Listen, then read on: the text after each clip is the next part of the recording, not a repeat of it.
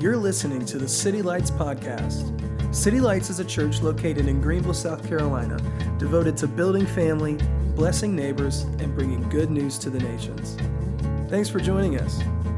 Yeah, if you're there, Romans 10, we're continuing in our series this morning in our series called Salt and Light. And if you just want to say it in your living room, right there, you can say Salt and Light, and that's where we're going to be all summer, a topical series. Usually we're going through books of the Bible. We'll continue in Genesis in the fall. But this is a series that is about sharing the gospel with our lives. Jesus says, after he gives the Beatitudes, his kind of commencement speech for the kingdom of heaven, blessed are the poor in spirit, and blessed are the meek, he closes that up by speaking to his audience and saying, now that message is going to make its way through the nations through you.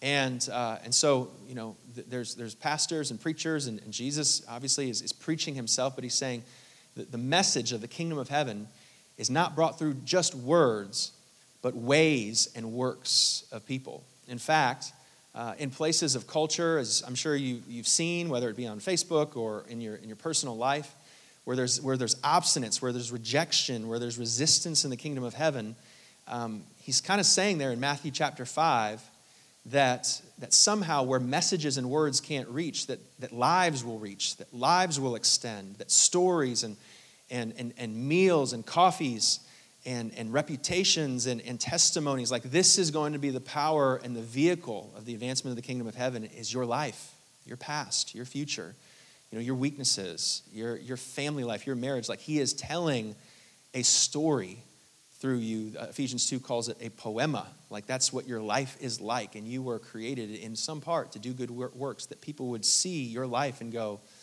that's not just them, that's God on display, that's the kingdom of heaven. And what a privilege that is, what an incredible, remarkable thing that is that Jesus does in our lives. And so we've just been, we're just kind of committed to doing kind of 3 weeks for each word. And so, you know, a life is made up of words and ways and works. And so this is kind of our final time to just talk about the gospel as words. Words are important, you know, like words have power. There's words that we can remember from the utterances of just our friends, our family, teachers and things that we carry with us, because words create worlds. Just like this building is built up with numbers, you know, and infrastructure and, you know, hopefully level measurements that create the structure of this building. We want to get them right. Like how much more do we need words that are true, that are right, that are built on the gospel of Jesus Christ to build up our life?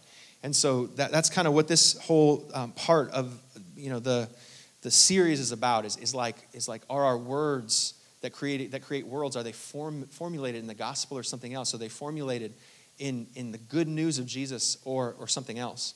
I grew up, I always say from 0 to 10, I was in Albany, New York. And I remember it snowed a lot and there was a lot of ice.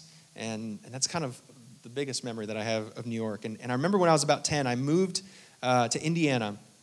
And when I was in middle school, I was kind of finding my way, you know, like going from the Northeast to the Midwest and finding my way around, you know, what South Bend, Indiana was all about. And I had this friend, this really good buddy of mine named Tom. And so Tom and me were buddies, and we hung out all the time. And all we would do is like play PlayStation 1, which is like, you know, that shows how old I am, like, and played, you know, Nintendo 64 and GoldenEye, and we'd always do like sleepovers. I guess in the South we call them spend the night parties. I'm trying to learn my Southern vernacular as well. And so, and one of the things about staying over at Tom's house is if you stayed over on a Saturday night, you would have to go to church with him in the morning. And when they went to church, I mean, they went to church, man. Like, they didn't just go for like a little bit of time. They went to like a 2-hour service. And I grew up Catholic. Like, when I think of church, I'm thinking of like oak pews. I'm thinking of like a choir boy somewhere. I'm thinking about a very quiet environment. And let me tell you what, this was a full-blown like Pentecostal church that I went to this one time, this Sunday morning. And the preacher was about 6.5 feet tall. And he had this big booming Moses voice. And I remember there was like these national flags kind of like all up in the rafters. And they were not quiet. They were loud, and they were not short in their mass, in their service. They were long. And I remember, you know, once the service was kind of coming to close, they were like, "You want to get down there? You want to go get down there?" And I remember kind of waiting in line with a bunch of people with a lot of energy and loudness, which I was not so much partaking in, just trying to soak it in. And I remember when we went out to Denny's, it kind of all began to dawn on me how much this family loved Jesus. And I had known them for a couple years. I'd lived in South Bend for a while, known them for about 3 years.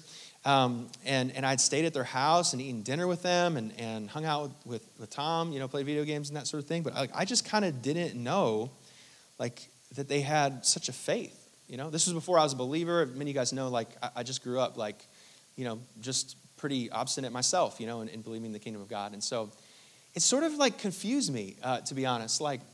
As I started to think about it, one of their sons, was actually a missionary. And I didn't kind of put that together. I knew he was overseas, but I didn't know he was a missionary. And then I kind of it sort of dawned on me, other things, around the house, for example, I think it was Daniel, their son, was engaged for the time, and they were long distance dating, and he had this jar, I remember, in his room, and I kind of snuck in there one time, and I realized this jar had these little verses that his fiance gave him one at a time to read the verses of the Bible. And I was like, whoa, this is so weird. I never really knew anybody that wanted to go to church in the first place. And then I didn't really know that this family that I'd grown to know and love for this long, love the Lord. And this was before I was a believer. And it kind of dawned on me in this kind of weird way. I felt a little bit awkward about it because to use the language of our series today, I saw their works and I saw their ways, but there were no words that communicated their faith. And that was so weird to me because it felt like I had known them at this level, at this depth in their heart, relationally, and I'd connect with them and spent holidays and so forth. But I didn't know this deep part of their heart that for some reason they never shared with me. And it was so weird, and it's sort of awkward in a way that I didn't know this, and it was almost like I had to go to church with them to sort of hear the words at the church versus hearing the words at the table or just in life. And it's kind of interesting. It'd be almost like if you were, friends with somebody, let's say, and like I said, let's say you met them at work or school and you're hanging out with them for a couple of years and, you went to the beach with them and you went to Carowinds maybe or hung out with them for coffee, several times and whatever it is for a 3-year relationship. And then all of a sudden, out of the blue, the guy just goes yeah, I just want you to meet my wife and kids that I never told you about. And you'd be like, what? That's just so weird that I would know you for this long and not know this deep part about you. And so here's the thing, there's something about the works that the Lord does through us and through his church and through his people that's just so incredible, so important. It speaks about the gospel and the ways. But we can't underestimate the words of the gospel. It almost as though that feeling when I was encountering this family that obviously loves the Lord and obviously we're disciples of Jesus, not just by words but by ways and the way that they committed their life. Without the words, it was almost either I'm not that important to you that you wouldn't share it with me, or he's not that important to you. Do you see that feeling? It's just this weird kind of dissonance and disconnect that I would know so much about you, but I wouldn't know your faith. And so there's this famous quote by this saint. Maybe you've heard it before, and I think it's significant, especially to the American church, right? So that we not just talk about it, but we would be about it and walk about it, and not just be our words, but our ways and our works as well. And so it's this quote, right? You've heard of it. St. Francis of Assisi says, "To preach the gospel at all times, and when necessary, use words." And the emphasis of that is so important, right? It's just saying your steps and your walk and your words, all of it together combined to be your message. But necessarily, and we're going to look in Romans 10 and kind of this is what the passage is about. If I could isolate verse 16, for example, in Romans 10, it says, "In the same way, let your light shine." Excuse me. It says at the end of Romans 10, it says, "How then could a world that doesn't know the Lord, that would be in darkness, how then could they know the Lord that's calling them? How could they respond to the call if they don't believe it? And how can they believe in the one whom has called them if they haven't heard the message? And how can they hear without somebody preaching it to them? And how can anyone preach unless they're sent?" You hear how audible that is, how vocal that is, how lexical and word-driven that is. In other words, the gospel is communicated by all sorts of ways and works, but is it communicated ultimately by words? Verse 15, it says, "And how can anyone preach unless they are sent? it is written, how beautiful are the feet of those that bring good news. And to put it another way, in terms of just our series in Salt and Light, it's kind of like in verse 16 of Matthew 5, it says, in the same way, let your light shine before others, that they may see your good deeds and glorify your Father in heaven. Like, how else would somebody know to connect the works and the ways of your life is connected to the Father if they've never heard you say the word Father, if you've never communicated that in your words? And so this is what the passage says. Let me read it in Romans 10, verse 5. It says, Moses writes this about the righteous by the law. He's speaking, this is Paul now speaking to his Jewish audience, trying to help them understand just the mystery of the gospel open to the Gentiles. And so he's trying to explain the nature of the law in light of the gospel. And so he says, Moses says that righteousness comes by obeying the law. And so, by this quotation, this is how you would apply that theology, that the person who does these things will live by them, will live by the law. Verse 6, but the righteousness that is by faith says, do not say in your heart, who will ascend the heavens, and that is to bring Christ down, or who will descend to the deep, that is to bring Christ up from the dead. So in other words, he's saying that the faith that is going to be the access point for this good news, for this gospel that we've been talking about, it does not come from the law, which would only include the Jews at the expense of the Gentiles, but it would include both parties, because entrance into the gospel is no longer by way of the law, but by faith, but by receiving this gift of the gospel. And so here it is, like this is kind of what we've been talking about with what it means to have a gospel and to live in the gospel and to share it, is that the gospel is the good news of Jesus, that he is redeeming all things to himself simply through the practice of faith. In other words, the gospel is not an if message, it's a because message. It's not a something that needs to be done, it's something that's already done on our behalf.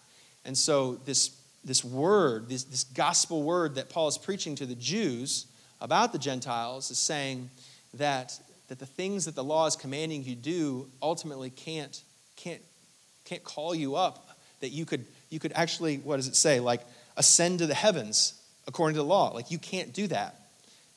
It's been seen in the narrative of the Old Testament. The Jews never were able to climb the ladder to get to God. And likewise, there was no one that had enough power that could resurrect somebody else from the dead. And so we'd have to trust, we'd have to see the power of God, which is the gospel, be received through faith. And so it's something that's because of what Jesus has done, that Jews and Gentiles can receive the gospel. Then he goes on and he says, verse 8, but what does it say? The word is near you, it is in your mouth and in your heart. That is the message concerning faith that we proclaim. If you declare with your mouth that Jesus is Lord and believe in your heart that God raised him from the dead, you will be saved. Verse 10, for it is with your heart that you believe and you are justified. Justified just means made right with God, made peace in relationship to God. You're justified, and it is with your mouth that you profess faith and are saved. As the scripture says, anyone who believes in him will never be put to shame, for there is no difference between Jew and Gentile. The same Lord is Lord of all, who richly blesses all who call on him, for everyone who calls the name of the Lord will be saved. And so this is just another way, like Paul is always, never gets tired of preaching the gospel. If you're in Corinthians, he's preaching the gospel. Galatians, he's preaching the gospel. Ephesians, he's preaching the gospel. Like there's not 6 messages and sermons that he talks about. He says, among the Jews and the Gentiles, I preach one message. It's Christ and Christ crucified. And so as we were in 1 Corinthians last week, we're in Romans this week, and it's the same message, Christ and Christ crucified. And so he's preaching to this group, and again, just as a reminder, like the good news comes in light of the bad news. And so he's preaching this message to the Jews and to the Gentiles that the power of sin makes us victims and villains, that sin is around us and sin is inside of us, and that justification requires justice. And somebody has to take the punishment. Somebody has to take, as Taylor was talking about earlier, somebody has to take the penalty of sin and remove the power of sin.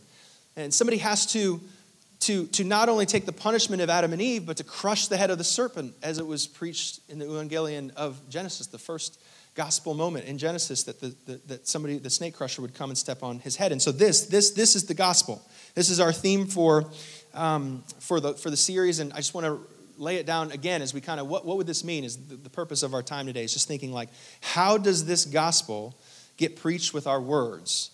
This is where we're headed in this. And so let's just review, right? So the gospel is the good news of Jesus. It's good news of great joy for all people, right? And it's this message that all the things we see are getting moved and reconciled and redeemed back to its original place, where heaven invades earth, where the distance between heaven and earth is zero. That heaven is God's space, invades into the earth, which is man's space, and shalom is dwelling in this place again on all four corners of the earth. It's that picture of Sabbath rests in the seventh day when God rested and he calls it holy and sets it apart. We're going back to that picture. And I'm going to do that through the gospel. So that's the good news of Jesus. He's reconciling all things, redeeming all things simply by and through people that would repent and believe in him. This is the gospel. And so the gospel is everything, and it changes everything. The gospel is that Caesar is not Lord, that Jesus is Lord. And that cancer is not Lord, and Jesus is Lord. And that sin is not Lord, and lust is not Lord. And jealousy and strife and quarreling. No, Jesus is Lord. And when he is lifted up, that his kingdom is coming and his will is being done. And it's already been done at the cross in Jesus' name, that he came for us. And these are the arrows that we went through last Sunday, that he came for us. But not just that he came and left or came and died, but he lived. He lived on this earth for 30 years, 33 years, that he would be tested and tried, and he would be a great high priest by experiencing all types of loss and pain and betrayal. And he would be able to empathize and be a great high priest in that way. And he lived and he died. He died, and God would be cruel, right? God would be cruel to kill his own son if it wasn't to pay a penalty that needed to be paid and to conquer the power of sin in our life. And so he died. And just as Taylor was talking about, he was treated like us so that we could be treated like him. And so because of what he did on the cross, based on repentance and belief, what is true of Jesus is now true of us. But not only that he, on the third day, rose again, conquering death and emptying death of its sting and its power, that we would no longer be ruled by death. He ascended to show that it was finished, that any morning, Sunday morning, that we would think, maybe there's a little bit more to be done. He's sitting at the right hand of the Father that continues to preach to us by his position next to the Father, that it has already been accomplished and it's already been done. And not only that he put his Spirit inside of us, that we would continue his life, that would be new creations, even today, bringing a foretaste of what's to come when he returns. This is the gospel. It is the whole gospel. It's not just 6-pound baby, 6 pounds, 8 ounces baby Jesus. It's not just rose trampled on the ground Jesus. It's not just resurrected in Easter Jesus. It's all of that. It's the whole story, is that he came for us. He lived for us. He died for us. He resurrected for us. He ascended for us. He sent his Spirit inside of us, and he's coming back for us. And that is the good news of Jesus, and it's take it or leave it. It's receive it and believe it with all that you have. Belief is not just the thought of mental, ascribing to some lofty idea. It is the full loyalty of a person towards a kingdom. That's what it is. Take it or leave it. The kingdom of heaven is at hand. Repent and believe the good news. Do you believe the good news? Are you receiving the kingdom of heaven? This is what he came to do. This is what he came to accomplish. It's not just passive news of some moon that's up in the sky and says, do you believe that that's happening? Yeah, we all believe there's a moon up there. The moon up there doesn't impose any action on us. It doesn't demand any response out of us. It just means that we believe it. But that is not what the kingdom of heaven would be, because the kingdom of heaven is replacing the great powers of this earth, the dark powers of this earth, and it demands a response. It implies a response. And so this is the message. This is the message of what he's saying. And so this is how he closes the passage. I read it before, but I'll read it again. It says, how then can people call on this belief? Or excuse me, how then can they call on this one if they have not believed in it? So this message, it requires a response. It calls for a response. And what he's saying is that call needs to be infused with a human voice. It needs to be preached. And so how can somebody believe it if they've never been called? And how can they believe if they've never heard it? If there isn't words that go along with the ways and the works? And how can they hear without someone preaching it to them? And how can anyone preach unless they are sent? As is written, how beautiful are the feet of those that bring good news. And so this is where I want us to consider this morning, as we are called to be salt and light, in the hands and feet of this message. We're the great sermon illustration that he's put on this earth. The people that are reaching for and really longing for a God they can't see would be able to see in a common language through the common language of occupation and marriage and sadness and brokenness, like through the common language of sharing life with the king, like the church, his family. You know, like this is how the gospel is supposed to move forward, not just through works and through ways, but through words. How do we share the gospel? If you look at the passage, the word that pops out to me, and you can look at it in your Bible as well, like I think it's like 7-8 times you'll see in Romans 10, the focal point of what Paul is speaking about in light of the gospel is the heart. Like he says it all throughout his passage. It's like it's the heart where it's believed. It's in the heart that there's faith. It's in the heart that, you know, the gospel is extended. It's in the human heart where the kingdom of heaven begins to reside. And that matters. That has a lot of implications to us, because what that means is that for somebody to believe and to receive the kingdom of heaven, they'd have to hear it from a voice. It would have to be vocalized by somebody that was preaching to them, is kind of what it's saying, that has blessed feet because they bring in good news. And not just for their head, but for their heart. Continually, the passage speaks about the heart, the seat of emotion, the place where people, you know, make their inner decisions about their emotions and their beliefs. And so what this would mean to us, I think, if we took this home, would be to say, like, if somebody were to receive the kingdom of heaven, they'd be much less likely to receive it in a lecture hall or even in a big, you know, auditorium or in a church. They'd probably be more likely to receive the kingdom of heaven and believe in the gospel in an intimate moment, like over coffee with somebody. They'd be less likely, if we took Paul's words, you know, to heart, to hear and to receive the good news of the gospel, that Jesus came for them, like that he died for them, like in a personal way, not in some abstract theoretical concept, but in a personal way, to like hear his voice. They're probably more likely to hear it like in a small group than in a Sunday service. They're more than likely, hearing it in a coffee than on Facebook. Like if the gospel is going to make its way, it's probably going to make its way in the one-on-one versus the 1 in 100 or 1 in 1,000, like at some conference. And that's not to say that the gospel isn't moving in multitudes, and certainly Jesus taught in multitudes. But some of his greatest encounters that he had with people, ones where people made like radical responses with their life, was when he looked at them face to face and he insisted on preaching the gospel, like with everything he did. Whether it's in John, he's talking about eternal life and abundant life, or in Matthew and other places when he talks about the kingdom of heaven, it's all the same thing. It's the message that he has come to be the eternal king on the earth, and he communicates it not just by theology, but by power. And so every moment, like every episode, for the blind man and for the widow and for the prostitute and for the teachers of the law and for the scribes, he had different words, he had different messages. There was no miracle that was the same and no message that was the same. When he encountered people, he would preach to them, not just to their head, but to their heart. And so this would be important, right? As we consider it, like if we're going to see Matthew 28, like to see people that are hurting and broken, I mean, kind of in a time like this, I think we see so much of this. I think we're seeing marriages, put under tension. I think we're seeing relationships and even things like racial identity and how we fit in the world. Like the world is so, confused and upside down these days. And this would be such an opportune time for the gospel to move forward, but we'd have to be ready, right? Like we would have to be prepared to give a reason for our hope, as 1 Peter says. We'd have to be ready to have coffee conversations. We'd have to be ready for the gospel to happen, because it's not happening through a chart or a track. Like there's never a time that Jesus pulls out some track and says, so here's you and here's heaven and here's how. Like he never does that. Like he is able to fluidly and fluently communicate the gospel like right into every single conversation, because he knows that whenever life is shared, that hearts are shared, and whenever hearts are shared, that it's time for the gospel to move forward and to be shared. We know how to be fluent in the gospel of Jesus Christ. And so, for example, here are a couple examples that I just kind of want to even go through this morning. But like So for example, like if you're a father, right?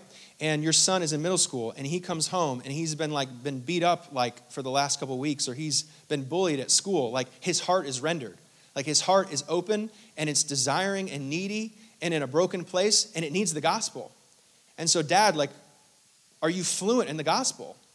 Like, do you know how to preach the good news? Because if you don't preach it, who's going to preach it?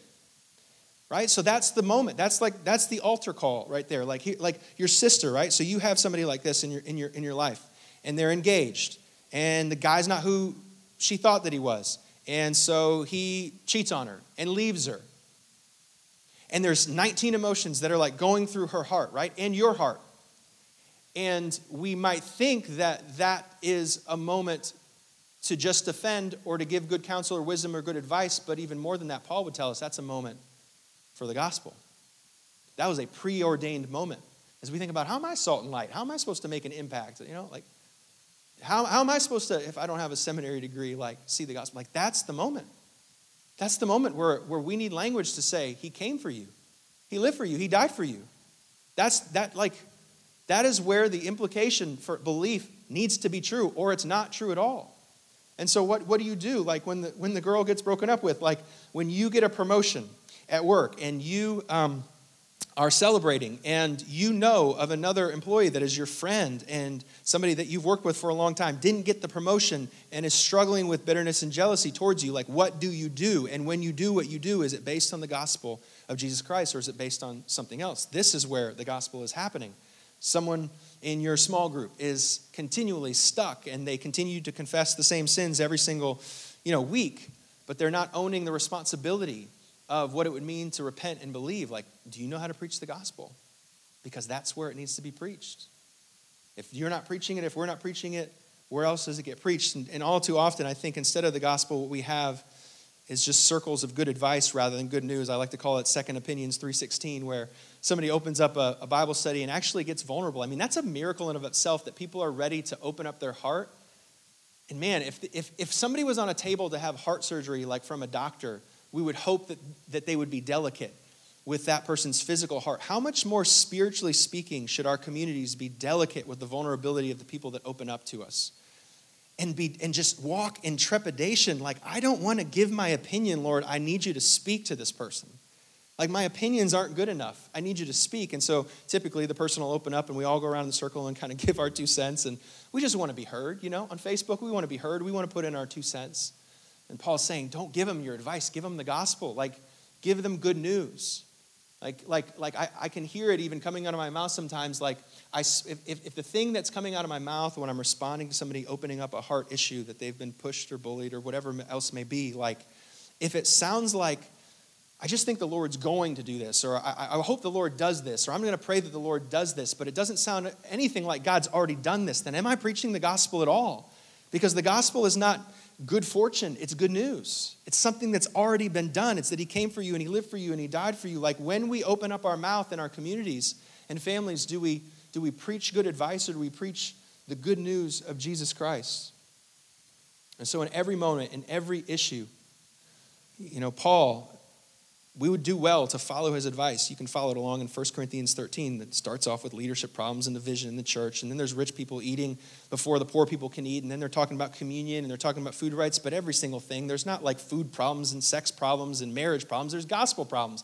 People don't believe that he is king. And so they go and try and take their own kingdoms for themselves because they don't repent and believe in the good news that he's already done on their behalf what they couldn't do for themselves. And so I just want to run through a couple of these things, and that's really the take home is like, what does it sound like to tell somebody that he's king right in their situation, right when their heart is open, right when it matters the most? Are you prepared to be fluent with gospel ears and gospel language, like to speak to them?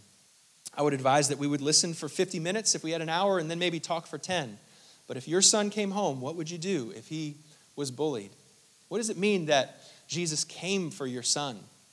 Like, if I'm talking to my son Leo and he came home and he says that he's been bullied, like, the most important thing, or at least the first foundational thing that I need him to understand, is that God came for him. Like he's a rescuer. He's a redeemer, and he moves after us. And so if he came out of heaven to get to earth, I think he'd go from my cul-de-sac down the street to his middle school and be with him. Like, that's number one. Like, the gospel is not just, well, you know, he died so you can go to heaven. Like, it's his presence, Emmanuel, like God with us. It is good news, great joy for great people, for all people. When he's just a baby, that was good news.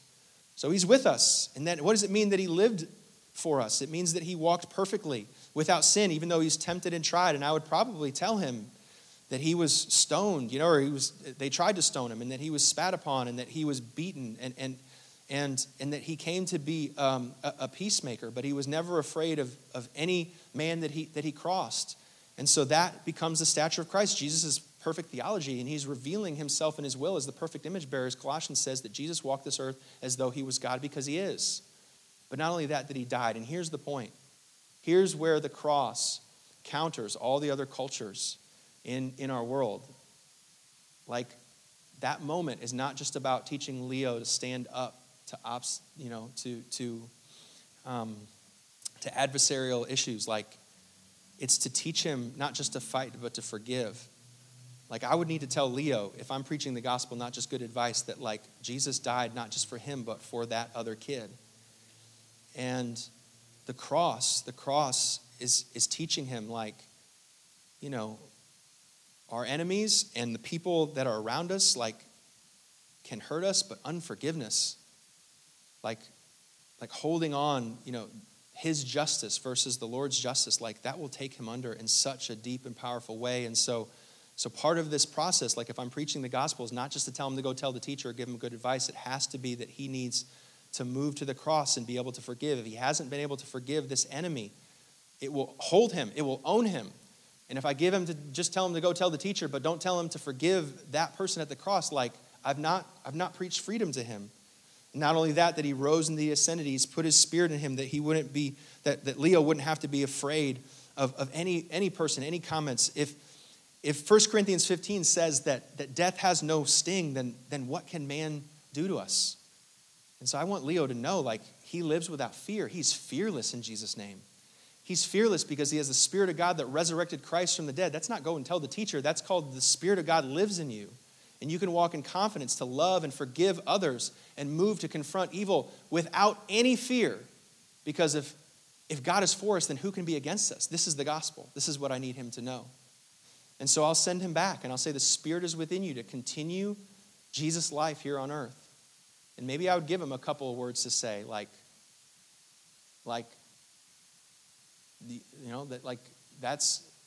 that's not called for, you know, like, or whatever else I have here in my notes. Like, I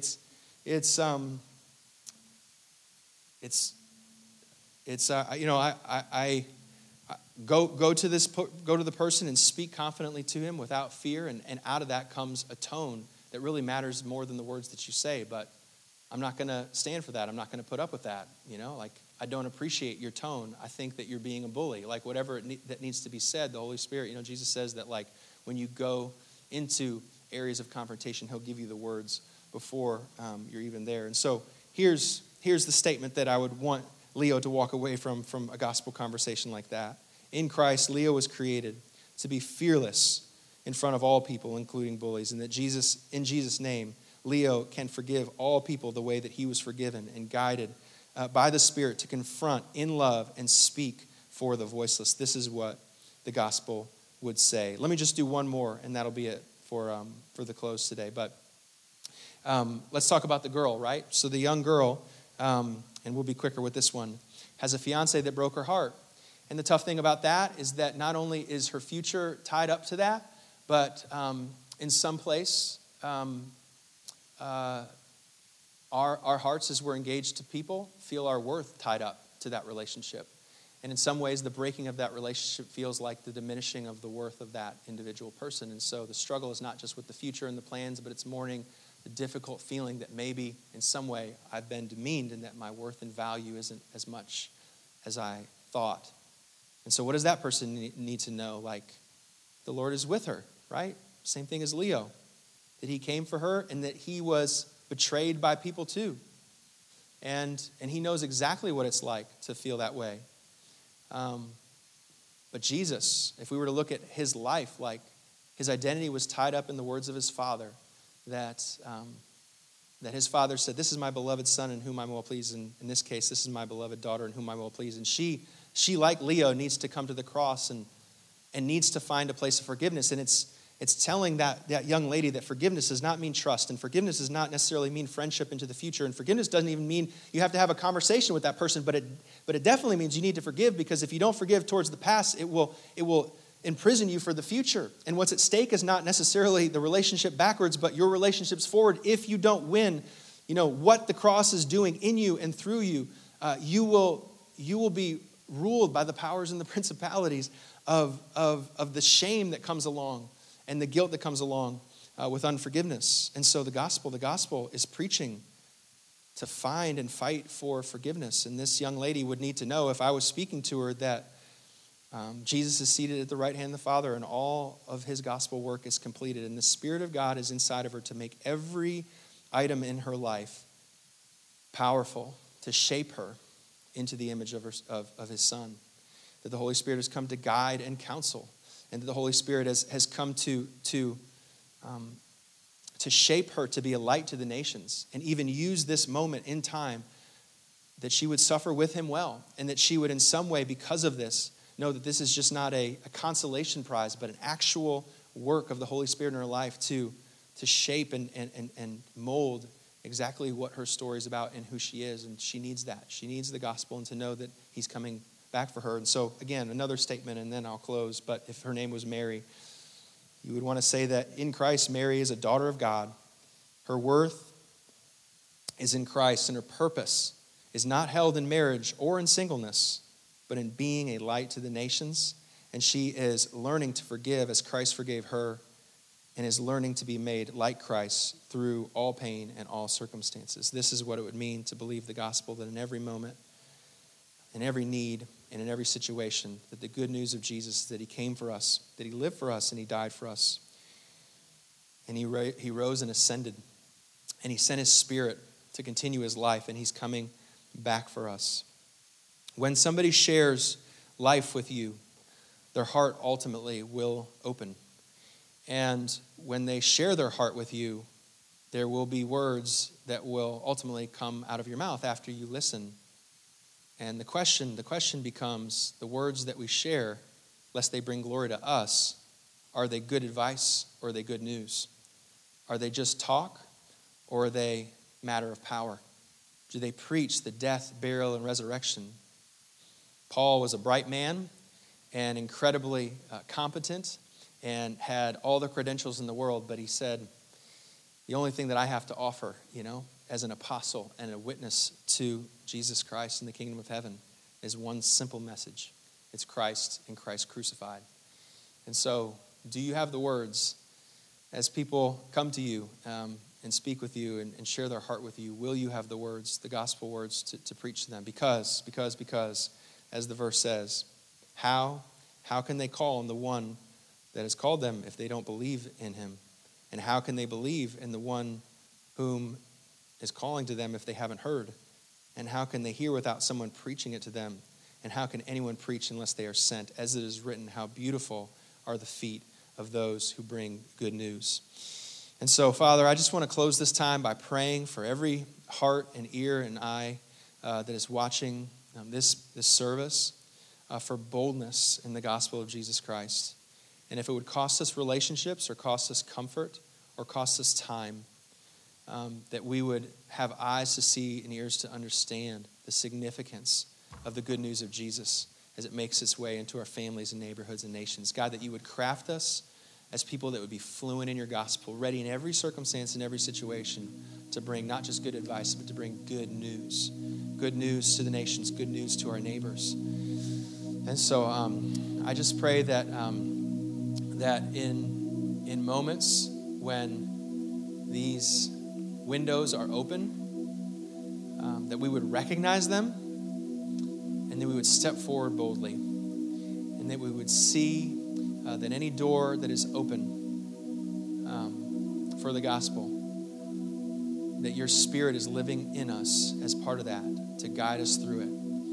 It would bring good news, that our lives, that our words would be salted with the good news of the gospel. And And so I thank you, Jesus, that you would use someone like us through your power, through the power of your resurrected Son, to bring many home and to bring many, many, many into salvation as we preach boldly the good news of Jesus Christ. In Jesus' name, amen.